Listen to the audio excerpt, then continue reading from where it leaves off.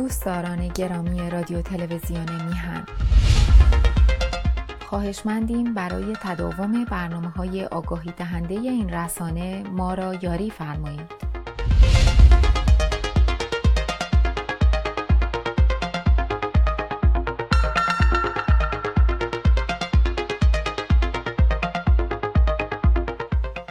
با درودی دوباره خدمت یکایک شما خوبان و نازنینان، سعید بهبانی هستم. در این روز جمعه ساعت پایانی برنامه‌های هفتگی تلویزیون میهن رو همراه شما خوبان و نازنینان پی میگیریم. امروز هم 19 دی ماه هست و نه 29 دی ماه هست و 19 ژانویه و خیلی ماجراها هست و خیلی اتفاقات داره با سرعت از کنار ما رد میشه بدون که توجهی بهش بشه، ولی مطمئنن که اون کار خودشو، اثر خودشو در حقیقت تو روند حوادث خواهد گذاشت. حالا ما میخوایم که دنبال کنیم، نکنیم، نگاه کنیم یا به نفع خودمون تعبیر رو تفسیرش بکنیم، ولی من ایمان دارم به این که هر حرکتی که صورت میگیره اثر خودش رو خواهد گذاشت. عرضم به حضور شما که جمعه است و میدونم که شما هم مثل من منتظر هستید که بشنوید گفتگوها و حرفای آقای البرت رو پیرامون مسائل منطقه. اجازه بده که وقت رو ضایع نکنم. از طرف خودم شما خوبان و نازنینان عرض ادب و احترام کنم، سلام کنم و سپاسگزار از مهر و حضورش در برنامه. آقا سلام میکنم به شما.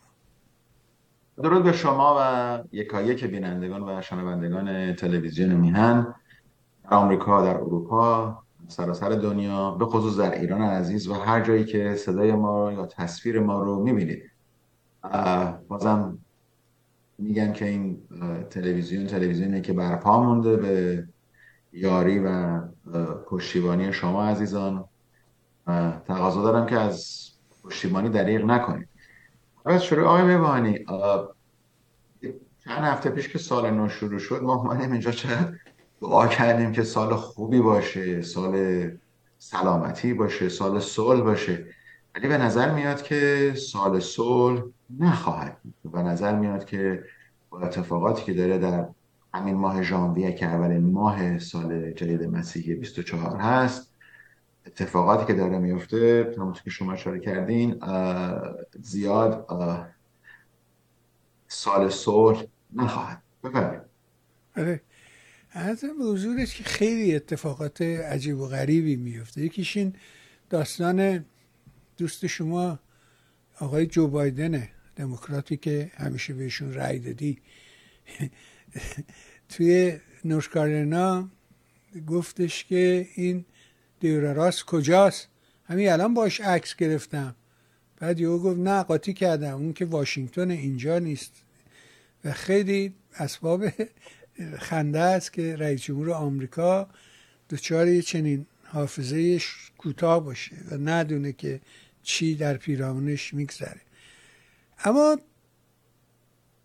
با وجود یه چنین دستگاهی بر بزرگترین ارتش جهان، اقتصاد جهان، خب اون وقت میشه که میبینی که پاکستان که نمایندگی ایران رو به عهده داره تو مجامع بین الملل، یعنی سفارتشو به عنوان دفتر حراست جمهوری اسلامی قلمداد میکنه، حفظ منافع جمهوری اسلامی قلمداد میکنه و کارهای دیپلماتیک و کنسولگری رو از طریق سفارت پاکستان انجام میده. پس بنابراین کشور دوست و برادر باید باشه. این به اون موشک میزنه، اون به این موشک میزنه. بعد یه ده میگن اینا به هم قبلا اطلاع دادن موشک میزنن، یه ده میگن نه بی اطلاع موشک زدن. یه خرط و خریه.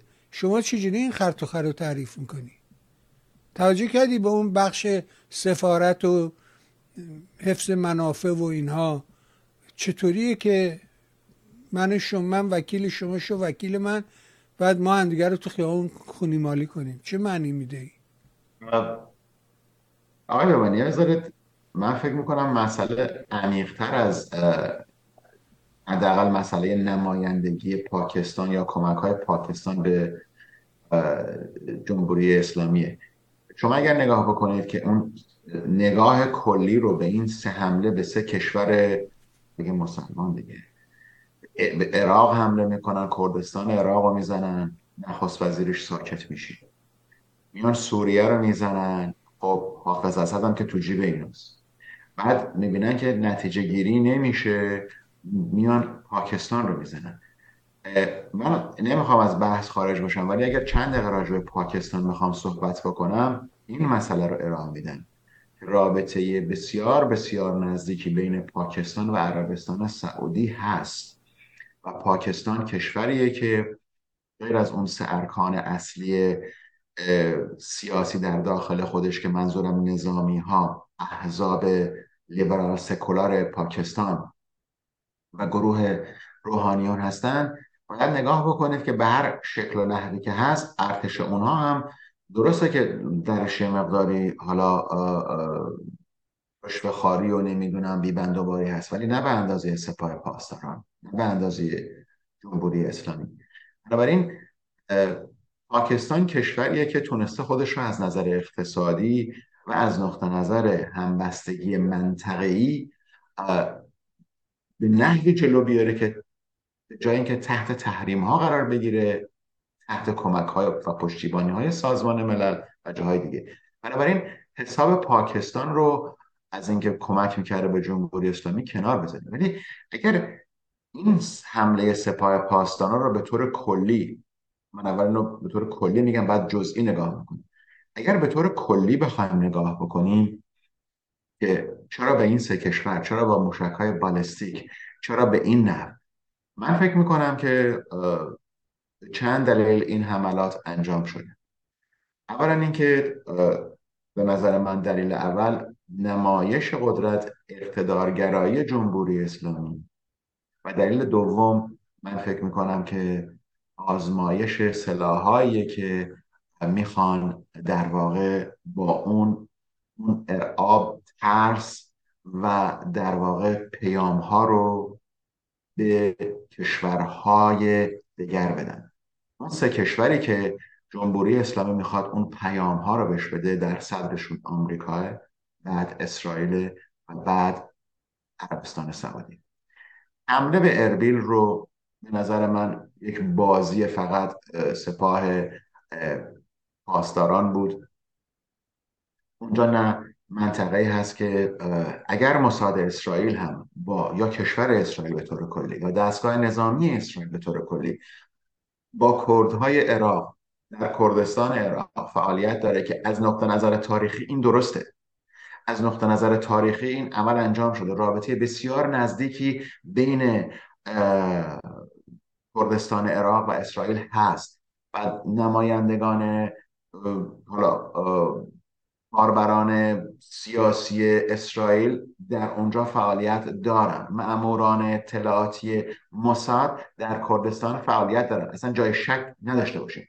همونطوری که دیدیم حتی در زمانی هم که یهودیان رو از عراق بیرون کردن در دهه 50، در واقع دستگاه‌های اطلاعاتی اسرائیل بودند که با کمک کردهای کردستان عراق تونستن اون یهودی‌ها رو به ایران بیارن و وقتی که به ایران اومدن در زمان شاه فقید، اونها از بعد از مدتی اقامت در تهران مهاجرت کردن به کشور اسرائیل. بنابراین اون رابطه و همکاری تاریخی، من فقط به عنوان یکی از اتفاقات گفتم، وجود داشته، وجود داره. حالا اینا اگر اومدن خواستن سلاحاشون رو آزمایش بکنن، اومدن کردستان رو زدن، یه بازرگان کرد رو کشتن که براش هم داستان میبافن که ایشون در کار صدور نفت بوده و مسئول صادر کردن نفت کردستان به اسرائیل بوده. بله کردستان در اونجا نفت از اونجا به اسرائیل میره، ولی این شخص که یک تاجری بوده اگر هم در این کار فعالیت داشته که به نظر من چنین چیزی نیست، اطلاعاتی رو که پخش میکنن برمیگرده همون جایی که ما میگیم misinformation, disinformation. میشه. اطلاعات نادرست رو یا نادرست میفهمن یا نادرست پخش میکنن. بنابراین این حمله از نقطه نظر حمله به کردستان و حمله‌ای که به سوریه کردند، نظر من آزمایش سلاح‌ها بود. در رابطه با پاکستان، وقتی که اثرات حملات آمریکا و حملات آمریکا به حوثی‌ها رو دیدند، جمهوری اسلامی و اتاق فکری جمهوری اسلامی خواست که نگاه رو از روی حوثی‌ها برداره. دلایل این حملات: هشدار به آمریکا، در مرحله دوم هشدار به اسرائیل هست که بله، ما اگر این قسمت سوریه رو زدیم میتونیم اسرائیل هم بزنیم. خب از هر جایی که یک موشکی پرتاب میشه، در هر زمانی که جنگی پیش میاد، در هر زمانی که حتی حملات آمریکایی از نقطه نظر دریایی به حوثی‌ها، در اون طرف منطقه خب کشتی های جاسوسی چینی هم هستن، اطلاعاتی رو به دست میارن که آمریکا چطور این حمله رو میکنه.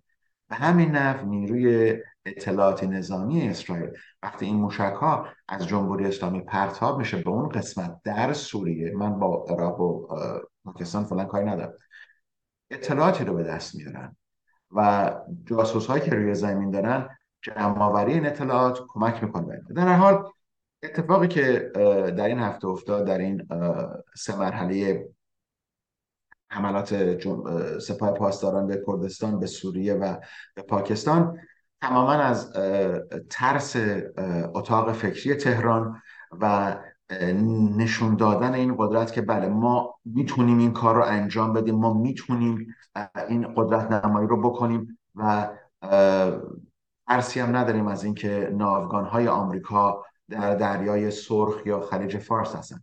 متاسفانه، که میگم متاسفانه، اگر 20 سال پیش یا 10 سال پیش یا 30 سال پیش ناوگان دریایی آمریکا وارد یک منطقه میشد، اون پیامی بود به کشورهای متخاصم و نیروهای متخاصم مثل جمهوری اسلامی که ما آماده حمله هستیم. امروز دیگه اون مسئله، یعنی قدرت بازدارندگی و نشان دادن فقط نیرو، چیزی رو متوقف نمیکنه. امروز آمریکا باید حمله بکنه، آمریکا باید نشون بده. بارها گفتیم که خاورمیانه فقط نیروی زور رو میفهمه و میتونه عمل بکنه. نکته دیگری که من می‌خواستم در رابطه با این حملات بگم اینه که مسئله پاکستان، حمله به پاکستان در منطقه انجام شده که در واقع شاید یکی از مناطقی بوده که حالا این گروه هایی که در داخل، که در بلوچستان پاکستان فعالیت میکنن و چه در سیستان و بلوچستان ایران، تمامی اینها گروه هایی هستند که بله، گروه های مخالف دولت هستند ولی قدرتی رو ندارند که بتونن تغییری در کار بدن.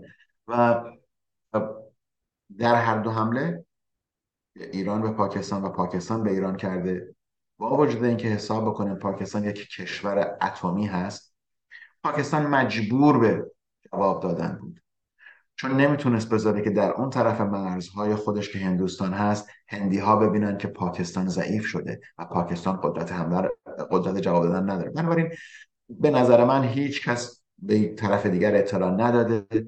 این حملات فقط و فقط برای نشون دادن، از نقطه نظر جمهوری اسلامی، برای نشون دادن به زور بازوی جمهوری اسلامی و آزمایش سلاح‌های جمهوری اسلامی و اینکه ما میتونیم منطقه رو به اون اندازه‌ای که بخوایم به هم بریزیم. فراموش نکنیم که در اینجا مسئله حوثی‌ها بود که جمهوری اسلامی رو وادار به این کار کرد. اونها خواستن نگاه رو از روی حوثی‌ها بردارند، برای اینکه حوثی‌ها قدرتی هستند که میتونن تغییر بدن، میتونن صحنه جنگ رو تغییر بدن. و نتیجه گیری در اینجاست که جمهوری اسلامی نمیخواد صحنه جنگ امروز تغییری پیدا بکنه. جمهوری اسلامی میخواد با گروه‌های نیابتی خودش جلوی آمریکا، اسرائیل و عربستان رو بگیره.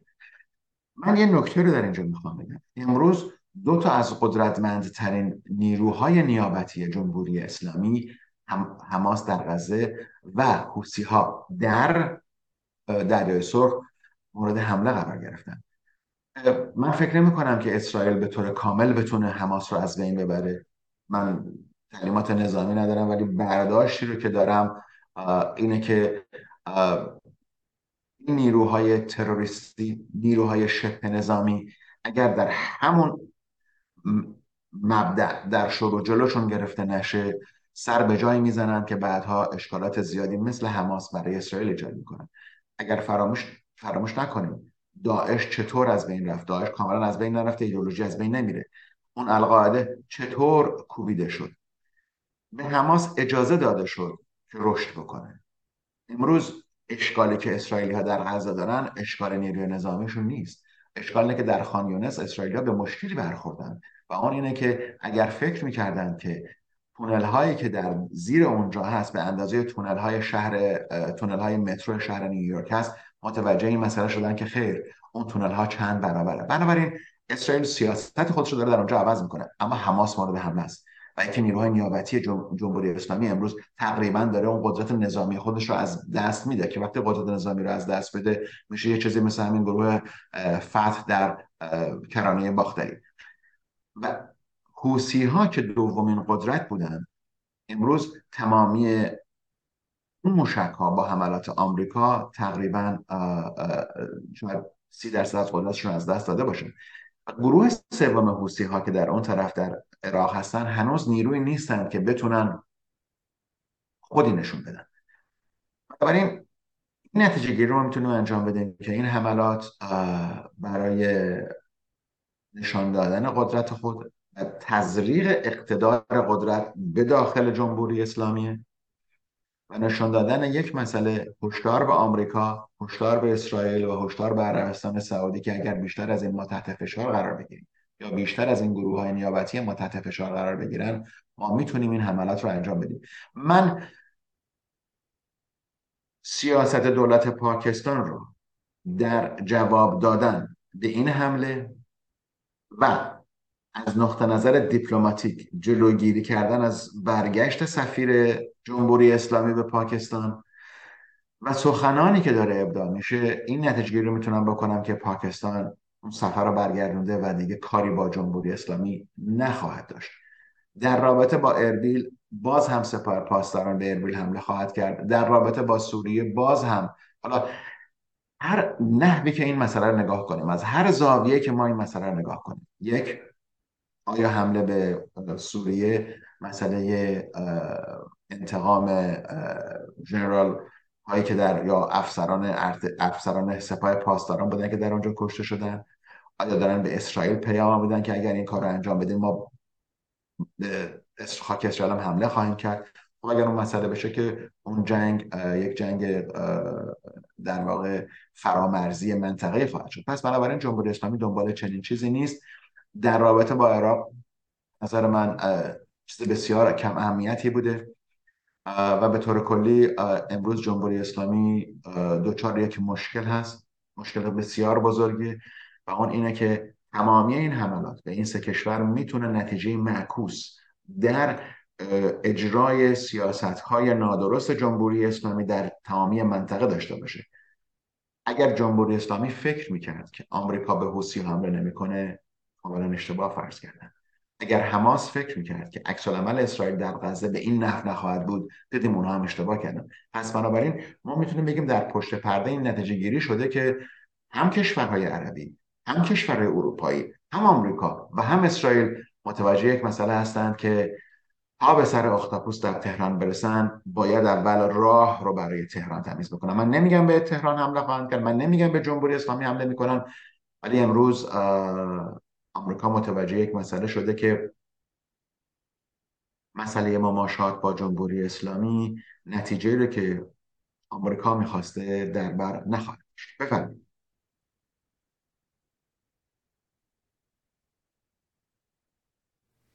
و خیلی به حال داستان پیچیده است اینکه چرا غرب با اینها مماشات میکنه. خیلی خیلی سوال در اذهان ایجاد کرده که واقعا اینا چه دارن، اون مهره مارشون چیه که شما اگه نگاه بکنی مثلا صدام رو نگاه کنی، هر کی رو نگاه کنی، جمال بشیر، نمیدونم قدیم بریم، نمیدونم اون یارو ایدی امین، هر چی که تو حافظه ما هست دنبال کنیم، 1/1000 این جنایات که اینا بر علیه مردم جهان، نه فقط مردم خودشون، نه فقط مردم ایران، بر مردم جهان اعمال کرده انجام ندادن، ولی غرب هیچ وقت اونها رو تحمل نکرد. حتی میتونیم دنبال کنیم این رو تو اقمار شوروی سابق و ببینیم که در اونجاها چجوری غرب عمل میکرده، چی داره و دنبال چیه، چرا، چه وحشتی داره از اینکه این به قول خودشون شرایط موجود استاتسکو تغییر نکنه. واقعا جوابی براش نیست. شما جوابی براش داری؟ چرا چیه؟ آره، چیه؟ جواب داریم. چیه؟ جواب بفهم. وجود داره. تغییرات در آمریکا، تغییرات نه در سیاست آمریکا، من گفتم تغییرات در آمریکا. آقای رضوانی، امروز هزینه بازدارندگی، شما اشاره کردید از نظر تاریخی به حالا صدام حسین، اومدیم به ایدی امین قبلش و بعدش، و در کشورهای آمریکای جنوبی دیدیم که مسئله رو تحمل نمی‌کردن. اگر شما از 1945 به بعد از پایان جنگ جهانی دوم نگاه بکنید به سیاست آمریکا و تحول سیاست آمریکا در منطقه، با در نظر گرفتن یک مسئله که آمریکا میخواد از خاورمیانه خارج بشه، که به نظر من خارج نخواهند شد، یا حداقل رد پای نظامی خودشون رو کم میکنن ولی در اونجا باقی خواهند بود، یک نکته اساسی وجود داره و اون اینه که جامعه آمریکا، شهروندان آمریکا، هزینه بازدارندگی رو که در اون موقع آمریکا تحمل کرده بود دیگه امروز نمیخوان تحمل بکنن. امروز مسئله داخل آمریکاست و رؤسای جمهوری آمریکا از داخل آمریکا انتخاب میشن با مسائلی که در داخل آمریکا اتفاق میفته، نه خارج از آمریکا. زمانی بود که آمریکا اون قدرت بازدارندگی، من اشاره کردم در صحبتم، گفتم زمانی بود که ناوگان میومد به خلیج فارس، دریای سرخ، ببخشید، همه جا میزد. الان دیگه چنین چیزی وجود نداره. آقای بمانی، یک لحظه توجه بکنید، حوثی ها به کشتی جنگی تنها ابرقدرت دنیا رو نشانه گرفتن که موشک شلیک بکنن. یک مسئله خیلی مهمه. اگر آقای پرزیدنت بایدن از کاخ سفید دستور میده که آقا بزنید، نه یک دفعه، نه دو دفعه، نه سه دفعه، نه 4 دفعه، 14 تا تیم آماده شلیک رو روی زمین اینها دیدن و زدن. و برداشت دستگاه نظامی آمریکا اینه که ما بهتره به جای اینکه تیرها رو هوا بزنیم، اون کسی که داره تیر کمان دستشه در روی زمین، منظورم اون تیمای موشکی رو بزنیم. خب این یک فلسفه درست نظامیه. ولی امروز مسئله داخلی آمریکاست. نه همین امروز، به طور کلی تغییری که در سیاست کلی آمریکا بعد از مسئله حمله به عراق وجود داره و اون اینه که اگر ما راجع به مماشات داریم صحبت میکنیم، جامعه آمریکا، رجال سیاسی آمریکا، غیر از چند نفر که هنوز از اون سیستم‌های قدیمی فکر میکنن، امروز اونها مماشات رو ترجیح میدن، تنش زدایی رو ترجیح میدن و دیگه اون هزینه و اون مسئله بازدارندگی رو قبول ندارن. امروز جامعه آمریکا، جوانانی که ما حالا بهشون میگیم زی جنریشن یا بقیه، در ایران میگن دهه 80 یا هر اسمی که برای این گروه میخوایم بذاریم، نگاه میکنه میگه که ما یک قدرت بزرگ اقتصادی هستیم. امروز اون سیاستمدارانی که بعد از جنگ جهانی دوم روی کار اومده بودن، اگر نگاه بکنیم که ایزنهاور اومد روی کار، بعد از اون کسانی مثل کندی، نیکسون و بقیه اومدن روی کار که جلوی مسئله کمونیست رو میخواستن بگیرن، غیر از کندی البته، اون سیاستمداران دیگه وجود ندارن، یا اگرم وجود دارن طریقه فکری اونها امروز عمل نمیکنه. در زمان ریگان وقتی جمهوری اسلامی دومش رو تکون داد، زدن نیروی دریایی جمهوری اسلامی رو لولورده کردن، جزایر تنب کوچک و بزرگ و ابو موسی رو هر چی اونجا جمهوری اسلامی کشتی و داشت از بین بردن. نصف نیرو دریایی جمهوری اسلامی رو آمریکا در یک روز از بین برد. بنابراین میتونن میتونن این عمل انجام بدن، ولی تغییراتی در داخل، در بافت جامعه آمریکا به وجود اومده، در زیربنای فکری جامعه آمریکا به وجود اومده که این اجازه رو نمیده. من اشاره کردم، گفتم حوثی ها به تنها ابرقدرت نظامی دنیا حمله کردن. بلند میشه این اژدهای آتشین بلند میشه و در واقع میکوبه. بنابراین تغییرات داخلی رو ما فقط نمیتونیم آمریکای 2024 رو با آمریکای 2001 مقایسه بکنیم. ما نمیتونیم آمریکای 2001 رو با آمریکای 1970 مقایسه بکنیم. ما نمیتونیم آمریکای 1970 رو با آمریکای 1956 جنگ کره مقایسه بکنیم. این تغییرات داره انجام میشه، تغییرات فکری زیربنای در واقع بافت جامعه آمریکا داره عوض میشه. آقای بمانی، من این نکته رو میگم تمام میکنم اقتصاد. شما نگاه بکنید به داخل آمریکا 50 سال پیش، 70 سال پیش، 80 سال پیش، هر کسی که میخواست بیاد آمریکا، آدمای تحصیل کرده، حالا اگه تحصیل کردن نبودن، من اونجا تحصیل میکردم و بعدن قانونا وارد آمریکا میشدن. ما فقط در 2 سال گذشته بر طبق اطلاعاتی که خودشون دارن میدن، ما 5 میلیون نفر به مرزهای جنوبی آمریکا اومدن و به طور غیرقانونی اومدن تو.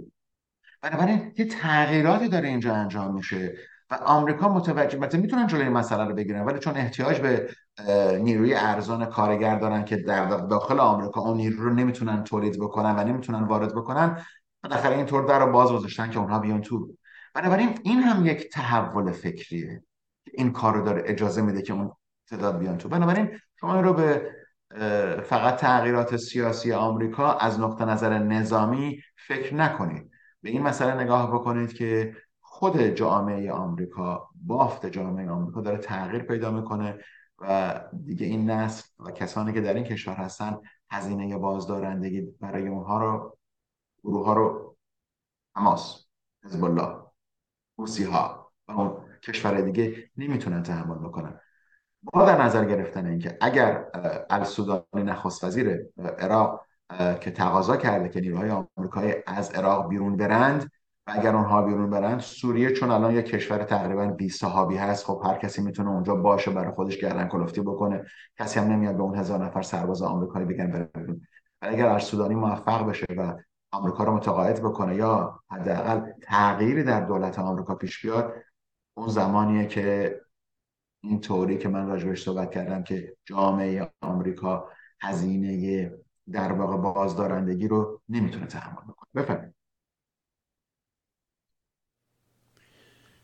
آره، ولی با همه اوصاف یه چیزی که وجود داره، اون داستان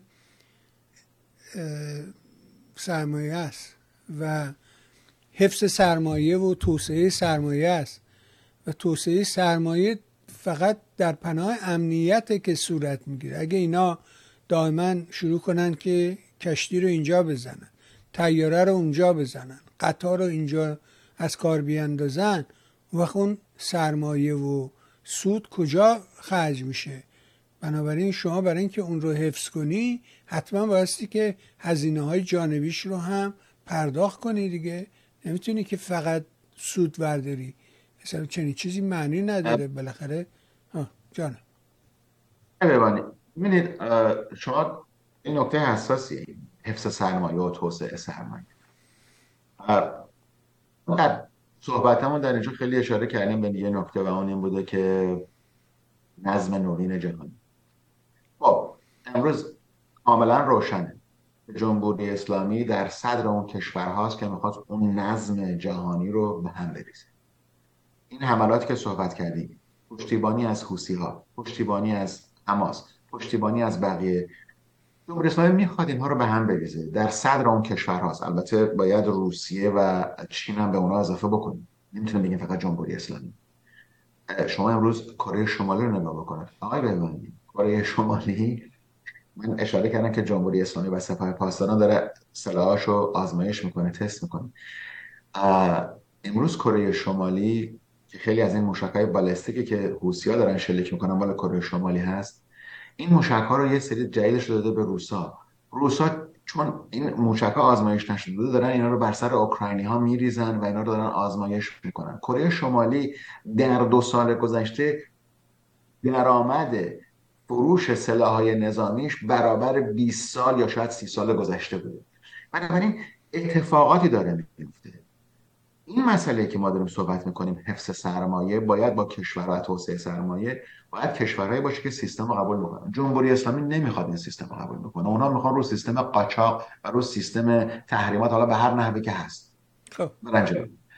بنابراین نتیجه گیری که میتونیم اینجا انجام بدیم اینه که وقتی که آمریکا میبینه یک فشار اقتصادی داره روی اروپا پیش میاد، اگر این حوثی‌ها نتونن خاموش بکنن، این کانتینرهایی که دارن دور میزنن میرن، قیمت کانتینرها برای اروپا، نه برای آمریکا، برای اروپا 2 برابر کرده و اینها بیشتر خواهد شد. چرا؟ چون این کانتینرها رو درست کردن که رو آب باشن، نه که ساحل باشن. بنابراین همش باید برن بیان.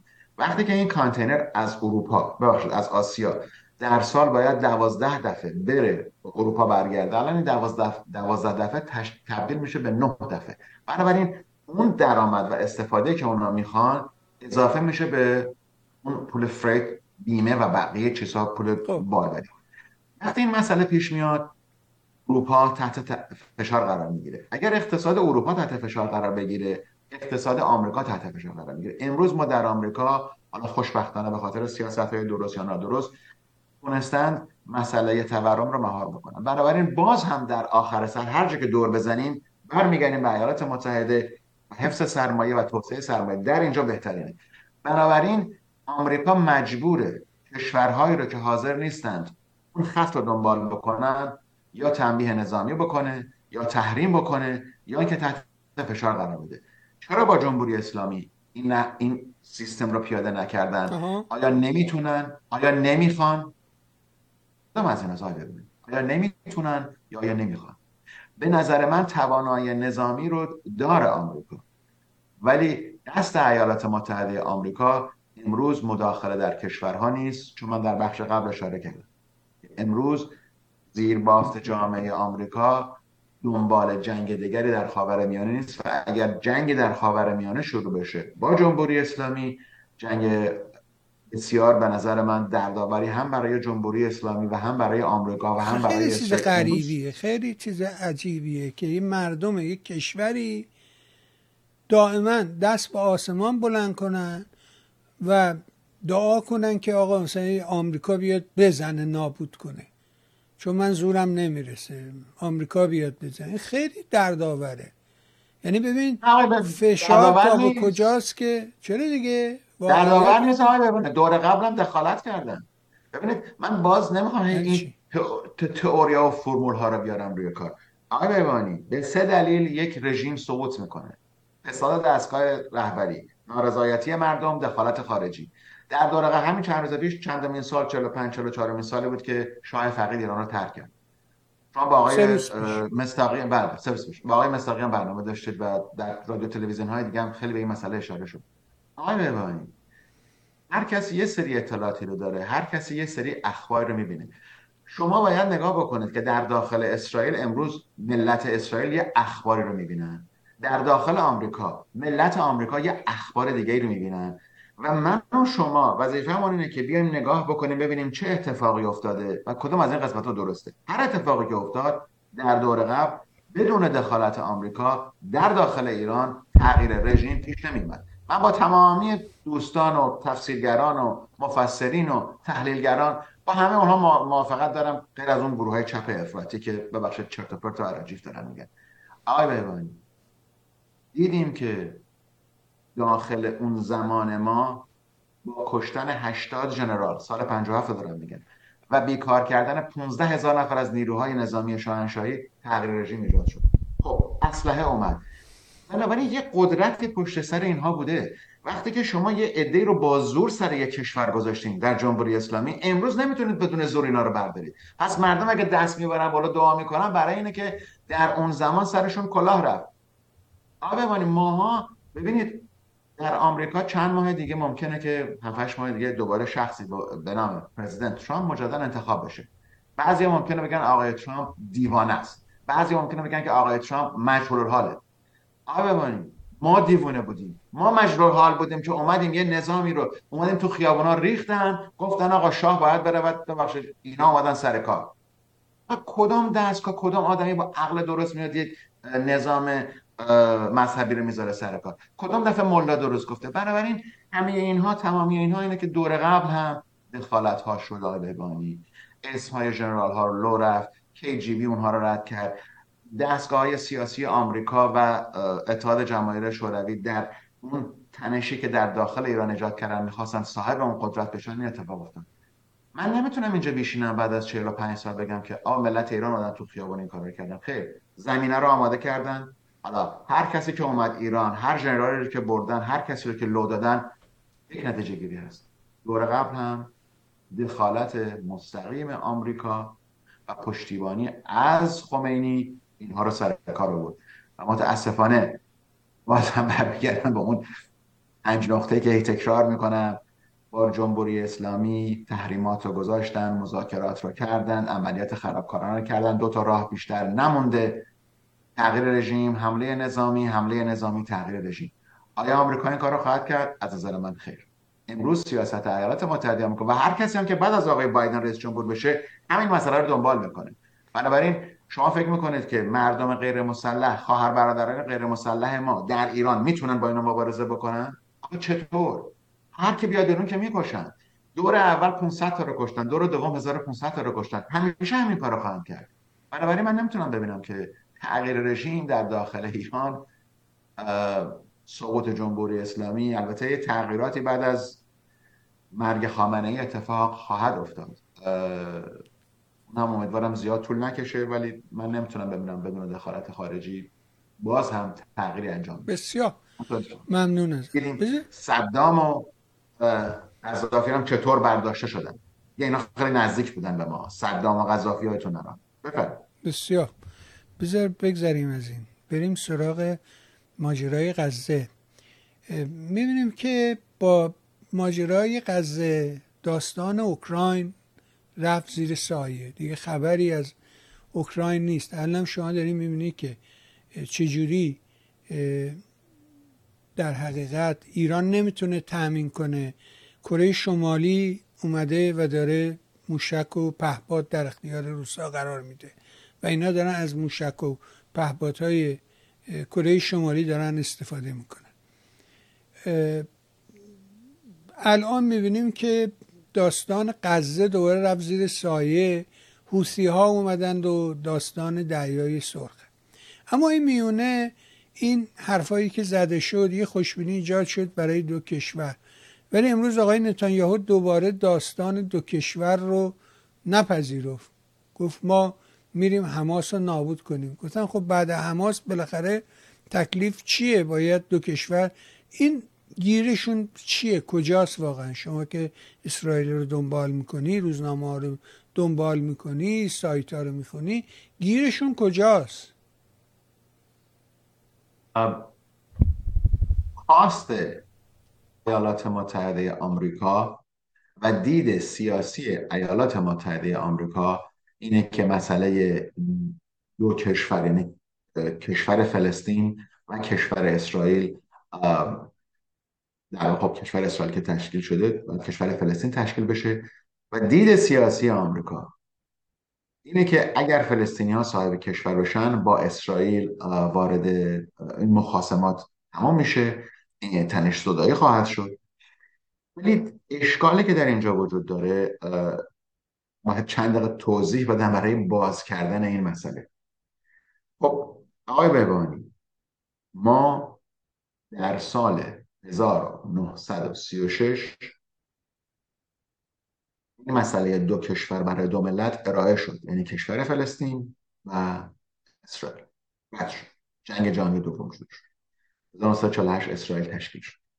در اون موقع سازمان ملل بر طبق اون مندیت، اون تراستی که دست امپراتوری بریتانیا بود، فلسطین رو، اون منطقه فلسطین که البته فراموش نکنیم که لبنان هم جزء فلسطین بوده، اردن هم جزء فلسطین بوده، ولی خب میدونیم که لندن تغییراتی در این مسئله. اتفاقی که افتاد اینه که کشور اسرائیل تشکیل شد. تا سال 1967 که تمامی این اراضی که دست فلسطینی ها و اردن و کشورهای عربی بود، که اسرائیل که مرز 1967 که به هم نریخت. اعراب بودن، فلسطینی ها بودن. هر زمانی که اعراب یا فلسطینی ها به اسرائیل حمله کردن، اراضی از دست دادن. اسرائیل صاحب اون اراضی شده، صحرای سینا رو گرفتن، کرانه رود غربی رو گرفتن. باز هم امروز حماس شیطان صفت اومده به اسرائیل حمله کرده. خب اگر اسرائیل بخواد غزه رو نگه داره که میتونه. و این دفعه من کاملا فکر میکنم که دستگاه فرقی نمیکنه که در داخل کاخ نخست وزیری اسرائیل باشه، نتانیاهو یا شخص دیگری که به نظر من نتانیاهو دوام نخواهد بود در داخل اسرائیل. مسئله‌ای که اینجا وجود داره اینه که امروز شهروندان اسرائیلی متوجه سیاست‌های دست راستی شدند. سیاست‌های دست راستی در داخل اسرائیل وقتی میگه ما با فلسطینی‌ها نمیتونیم دو کشور بغل هم باشیم. خب حماس رو اومدن اسرائیلی‌ها غذا دادن، برق دادن، آب دادن، کار دادن، روزی 20,000 نفر در داخل اسرائیل. پس چرا حماس حمله کرد؟ چرا حماس اومد 1200 نفر اسرائیلی رو کشت، تجاوز کرد، بچه‌ها رو سوزون؟ چرا؟ برای اینکه آقای بهبانی، تا زمانی که ایدئولوژی مذهبی وجود داشته باشه، مشکل شماره یک. مشکل دیگر اینه که این گروه ها، حتی فلسطینی ها و حتی محمود عباس، اینها نمیخوان با اسرائیل صلح بکنند.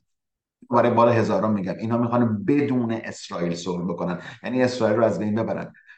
و نه این دولت، هیچ دولت دیگری نخواهد اجازه نخواهند داد که کشور اسرائیل از بین بره. بنابراین من در آینده نزدیک تشکیل کشور فلسطین رو نمیبینم.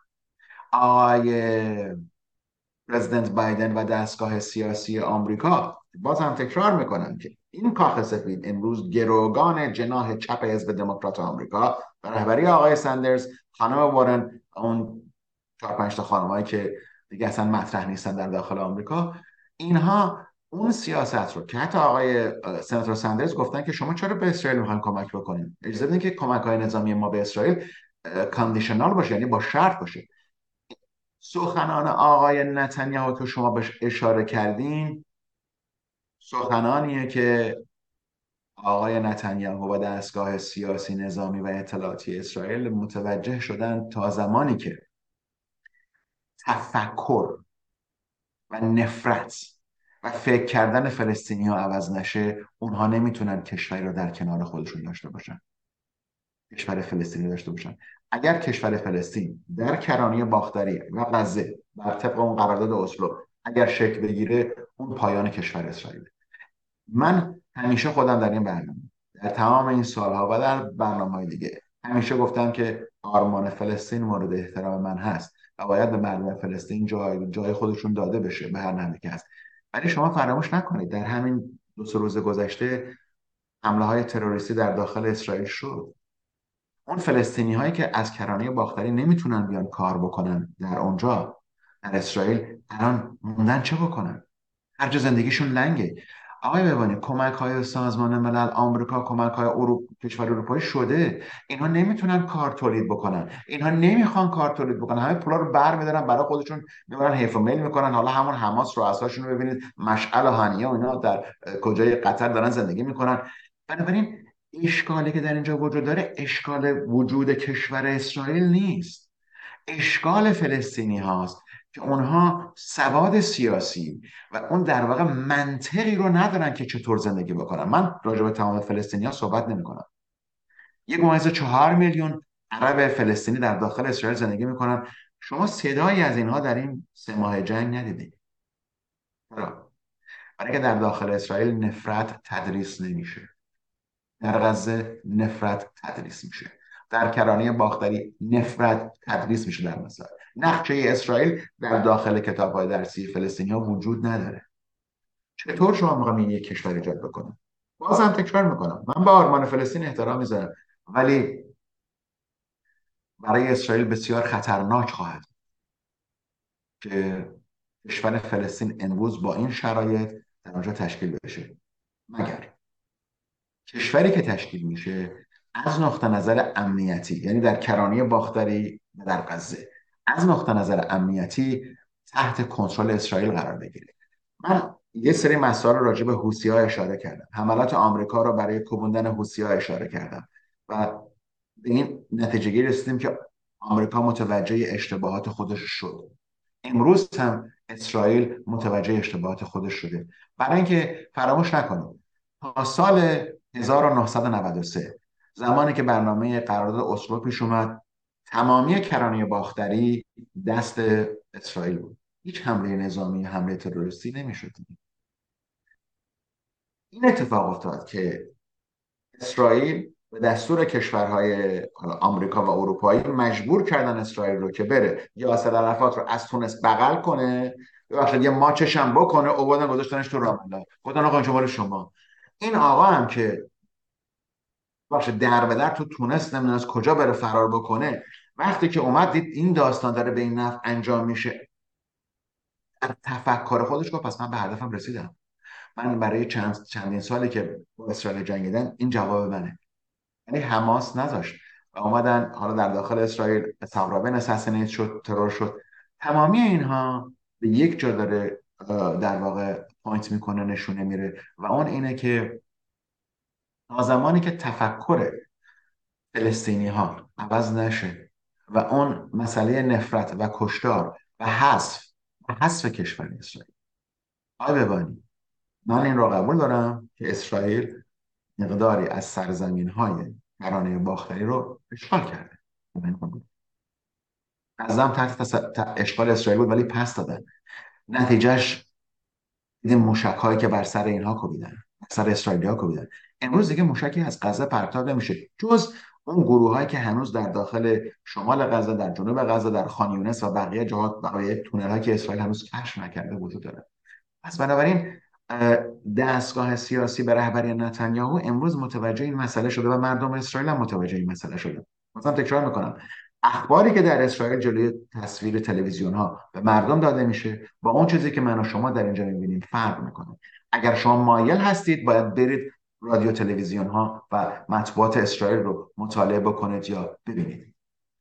بنابراین این نتیجه گیری رو میتونیم انجام بدیم که تنها راهی که یک کشور نیمه مستقل فلسطین میتونه در اونجا تشکیل بشه اینه که اسرائیل اون چیزی رو که آقای نتانیاهو بارها و بارها در این 3 ماه تکرار کردن و اون اینه که در هر حال غزه باید تحت کنترل امنیتی اسرائیل در بیاد و اگر بر طبق اخباری که هست اون نقطه حائل امنیتی که بهش میگیم فیلادلفی لین، یعنی یک تقریبا 15 کیلومتر هست بین غزه و مصر، اون مرز رو اسرائیلیا گذاشته بودن که منطقه حائل میگن و تمامی این اسلحه ها و تمامی این مهمات و چیزهایی که حماس دریافت میکنه از اونجا میاد.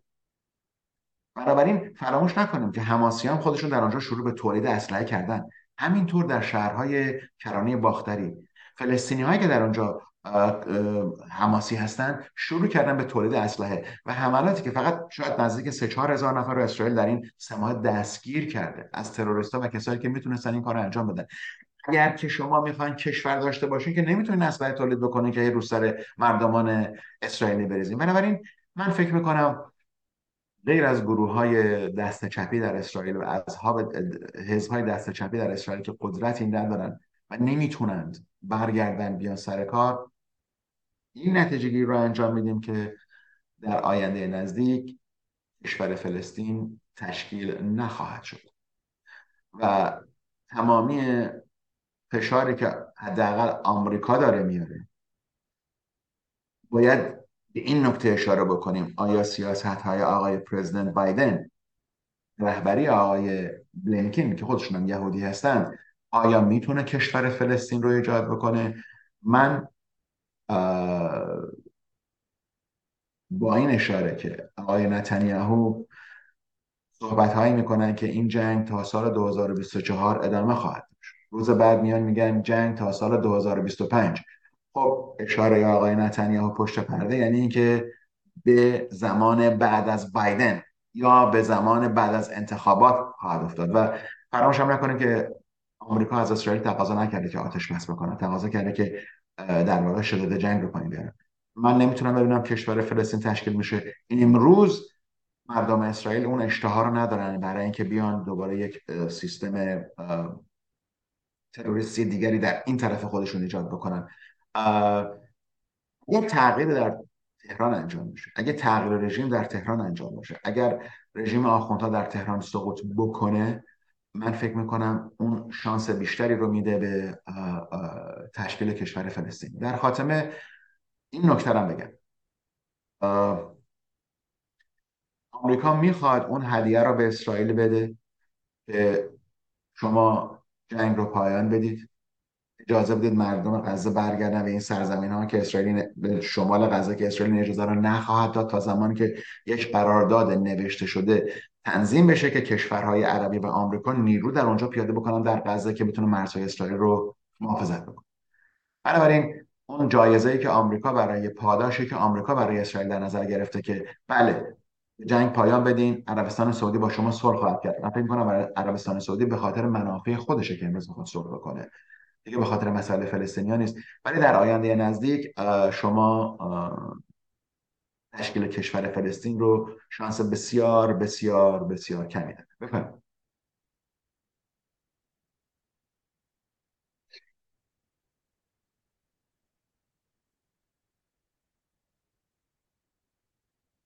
بسیار عالی، بسیار عالی. پس نتیجه بگیریم که ما هر کاری باید میشه باید داخل آمریکا نگاه بکنیم. این داستان انتخابات آمریکاست و وضعیت آقای ترامپ و دیدیم در آیووا ایشون برنده و خوشحاله، ولی همون لحظه به دادگاه میره و دوباره در دادگاه داستان داره و مهمترین بخشش این وکلاش هستن که خیلی عجیب و غریبن و من فکر میکنم اینا بازی همون طوری که شما دفعه پیش گفتی فقط برای بوندن رو صفحه تلویزیونه و چیز دیگه ای نیست. وگرنه مگه ممکنه یه وکیل اصول اولیه دادرسی رو بلد نباشه و وقتی قاضی یه چیزی رو حکم میکنه این دوباره اجرا نشه؟ ولی این خانومه کار خودشو میکنه. چی مسخره بازی ها چیه؟ پول بیشتر کی گیرش میاد این وسط؟ ببینید آقای بهبانی، من بارها گفتم ما در آمریکا 900,000 تا وکیل داریم. تقریبا 20% از اینها در ایالت کالیفرنیا و در ایالت‌های دیگه هم هستن و خیلی از این وکلا غالبشون هم یهودی هن. نکته جالبش اینه. از 900,000 نفر نه، ولی خیلی هاشون یهودی هستن. بله. و یه مسئله که در اینجا وجود داره اینه که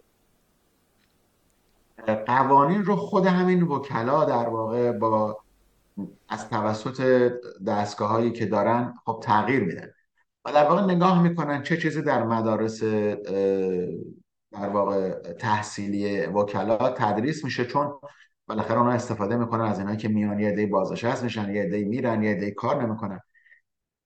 این مسائلی رو که ما داریم میبینیم، البته من از نقطه نظر کاری چون برخوردهایی هم داشتم با مسائل قضایی و قانونی، این رو میدونم وکلایی هستند که شما میتونید وقتی اینها رو استخدام میکنید اونا به شما میگن شما از نظر قانونی نقطه قانونی نیست که ما بریم دادگاه حرفی بزنیم، ولی اگه میخوایم که این مسئله رو کش بدیم، به قول خودمون طولش بدیم یا هر برنامه دیگه، من میتونم برم تو دادگاه یه مسئله رو بگم، قاضی میگه نه خیلی نقطه قانونی شما غلطه. بنابراین این اتفاق میفته و وکلایی که شما دارید راجبش صحبت میکنید و کیس آقای ترامپ، تمامی اینها به یک مسئله داره اشاره میکنه و اون اینه که آقای ترامپ دارن وقت میخرن و این مسائل، حتی یک از این کیس ها همطور که با این خانم داشتن تهمتایی که زده شده و ادعایی که این خانم کرده، به نظر من بالاخره آخرش مسئله چیزیه که ما میگیم آشتی کردن، ستلمنت. و اون مسئله اینه که در داخل آمریکا معمولا اون چیزی که ما به عنوان صلح کردن آخر میگیم مسئله پول دیگه، یعنی پرداخت یه جریمه نقدیه و میرن کنار، چون اینجا قانونی شکسته نشده، یک نفر توسط یک نفر دیگه مورد محاکمه قرار گرفته، بنابراین آخر سر باید یه قرارداد رو بنویسن، نه کسی زندان میره یا جریمه پولی میدن. ولی در رابطه با آقای ترامپ، پرزیدنت ترامپ و دوشنبه پیش که انتخابات اولیه در آیوا بود، من فکر میکنم کسی جلودار آقای ترامپ نخواهد بود، کسی نمیتونه آقای پرزیدنت ترامپ رو متوقف بکنه و ایشون سوار یه ترنیه که اون ترن داره با سرعت 100 کیلومتر یا بیشتر داره میره و ترمز هم نداره این ترن. جور دیگه نمیشه این مسئله رو توجیه کرد. شما ما 40 دقیقه 50 دقیقه راجع به اتفاقات خاورمیانه صحبت کردیم، راجع به نمیدونم حمله آمریکا به حوثی‌ها صحبت کردیم که چه کردن، چی شد، چطور اومدن حوثی‌هایی که نمیدونم خودشون مستقلن نفت میفروشن، اول میان از لیست برمیدارن بعد میرن میذارن توی لیست تروریستی دوباره. تمامی اینها آیا در مسئله انتخابات یا میان دوره یا اولیه آمریکا اشاره هم شد؟ چند دقیقه وقت خانم هیلی یا آقای دسنتس یا شخص آقای ترامپ، آقای ترامپ به خاطر سیاست خارجی بیشتر صحبت میکنه، چند دقیقه از این سوالاتی که شد راجع به این مسائل بود که ما صحبت کردیم؟ چقدر اطلاعات به مردم آمریکا دادن که آقا حوثی‌ها یه گروه مستقل هستن، ما باید اینا رو بکوبیم، ما اگه اینا رو نکوبیم اینا با حزب الله و حماس و اینا فرق میکنن، اینا پایگاه نظامی دارن در اونجا. بنابراین اتفاقاتی که برای من و شما مهمه، مثل این چیزی که ما صحبت کردیم، برای شهروندان آمریکایی مهم نیست. چیزی که برای شهروندان آمریکایی مهمه مثلا اون وکیلیه که شما گفتین و مثلا اتفاقاتیه که پوشش خبری میگیره. پوشش خبری برای اینه که مردم آمریکا اون رو میخوان بشنوند. بازم تکرار میکنم، مردم اسرائیل یه اخبار رو گوش میکنن، الجزیره یه اخبار دیگه رو داره میگه، هیچ کدوم از این اخبارام درست نیست، غلط نیست و اشتباه نیست، ولی الجزیره میاد از نقطه نظر اتفاقاتی که در اون منطقه حماس در رفح و اون در اون قسمتی که میتونن فیلم برداری بکنن نشون میدن، و اسرائیل هم اخباری رو که از جانب خودش میاد نشون میده. آمریکا هم همینطور، فرانسه همینطور، انگلستان همینطور، آلمان همینطور، هر چیزی که به نفع دستگاه به نفع اون مردم هست. بنابراین باید نگاه بکنیم به این حوادث و این یه زمانی رو داره ببینیم. این مسائل باید همینطوری بگذره، یک به یک این دادگاه میاد میره، اتفاقی هم نخواهد افتاد. من بازم فکر میکنم که آقای ترامپ شانس بسیار عالی رو برای انتخاب شدن مجدد دارن و این ترسی در دل حزب دموکرات و جناح چپ حزب دموکرات انداخته که اگر این دفعه ایشون به کاخ سفید برسه چه خواهد شد. هیچی دیکتاتور گفت میخوام دیکتاتور بشم دیگه، چی میشه؟ بچه عالم. این دوستانی هستن که به من می نویسن که مگه تو ایرانی نیستی پس چرا مخالف ترامپ؟ من نفهمیدم چه ربطی این دوتا با هم داره. شما ربطشو میتونی بدی؟ ربط که خب شما یه نظر سیاسی دارین، من یه نظر سیاسی دارم. ببینید من خیلی از مواقع وقتی دارم صحبت میکنم میگم این نظر شخصی منه، این نظر تحلیلیه. یه مسئله رو ما مورد تحلیل قرار میدیم. مسئله حوثی ها رو امروز گفتیم که اینا سرپیچی کردن از فرمان جمهوری اسلامی، چون جمهوری اسلامی نمیخواسته اینا حمله کنن به کشتی نظامی آمریکایی، چون جمهوری اسلامی دستگاه اطلاعاتی داره میدونه که آمریکایی‌ها عکس العمل نشون میدن. ولی اون حوثی‌ها این مسئله رو نمیفهمن و اگر که جمهوری اسلامی برگشت این کار رو انجام داد، به پاکستان و سوریه و نمیدونم اینجا حمله کردن، برای این بود که میخواست نگاه ها رو برداره. ببینید این یک تحلیل ما داریم میدیم، ولی خواست من چیه؟ خواست شخصی من چیه؟ خب ما نمیتونیم این رژیم رو قبول بکنیم. برای ما این رژیم مسئله سرشکستگی نیست، مسئله اینه که اینها یک نسل رو در ایران از بین بردن و نسل دیگری رو جهان رو نابود کرد. نسل چی؟ دنیا رو 50 سال نابود کرد.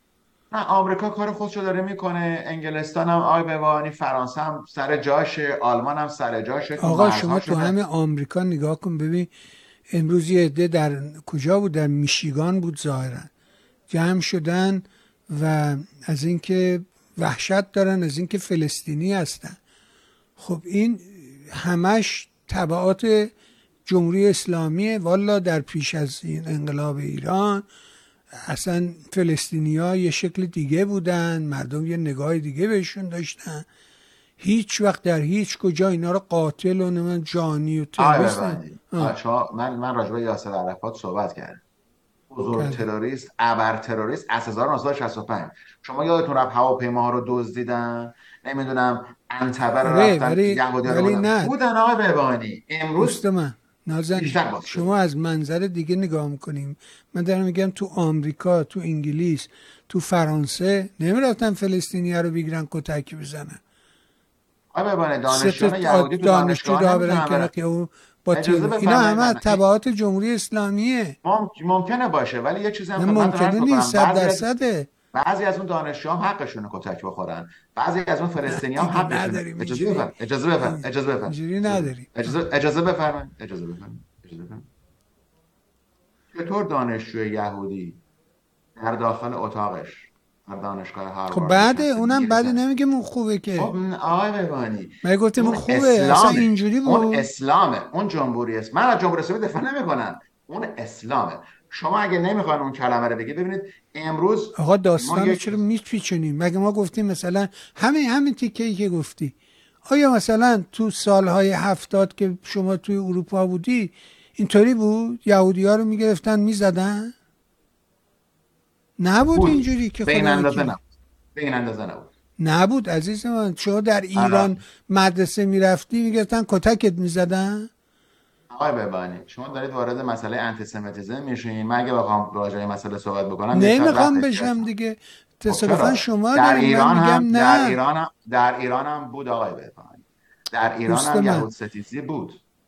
این شکلی که امروز وجود داره هرگز نبوده. شما هر چی بگی من میگم هرگز نبوده. هرگز در این شکلی که امروز داری میبینی هرگز وجود نداشته. این به خاطر نظام جمهوری اسلامیه. من یه دونه ویدیو دارم برات میفرستم.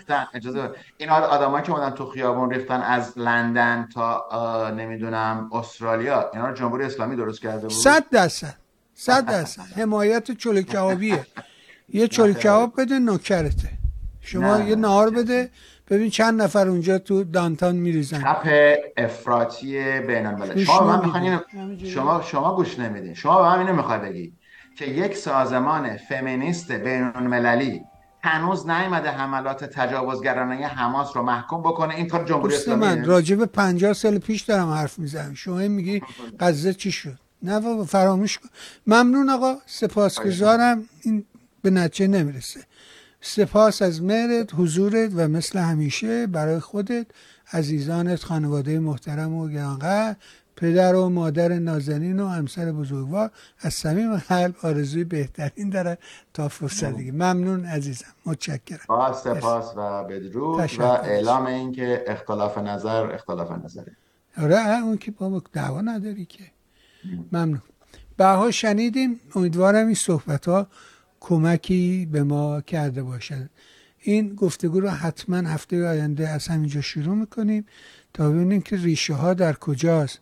از پس نظام جمهوری اسلامی چه تغییراتی در جهان اتفاق افتاد. یک ویدیویی هست حتما در هفته آینده اون رو پخش میکنم که ببینید که اصلا خمینی نگاهش به اسرائیل چیه.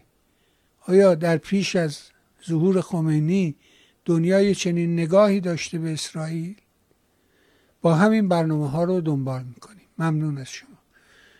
برای ادامه برنامه نیاز به حمایت مالی شما داریم. اگر موافقید، مخالفید، به حال برای ادامه نیاز به حمایت مالی هست. اگه میتونید تو این زمینه به راستی کمک کنید. متشکرم.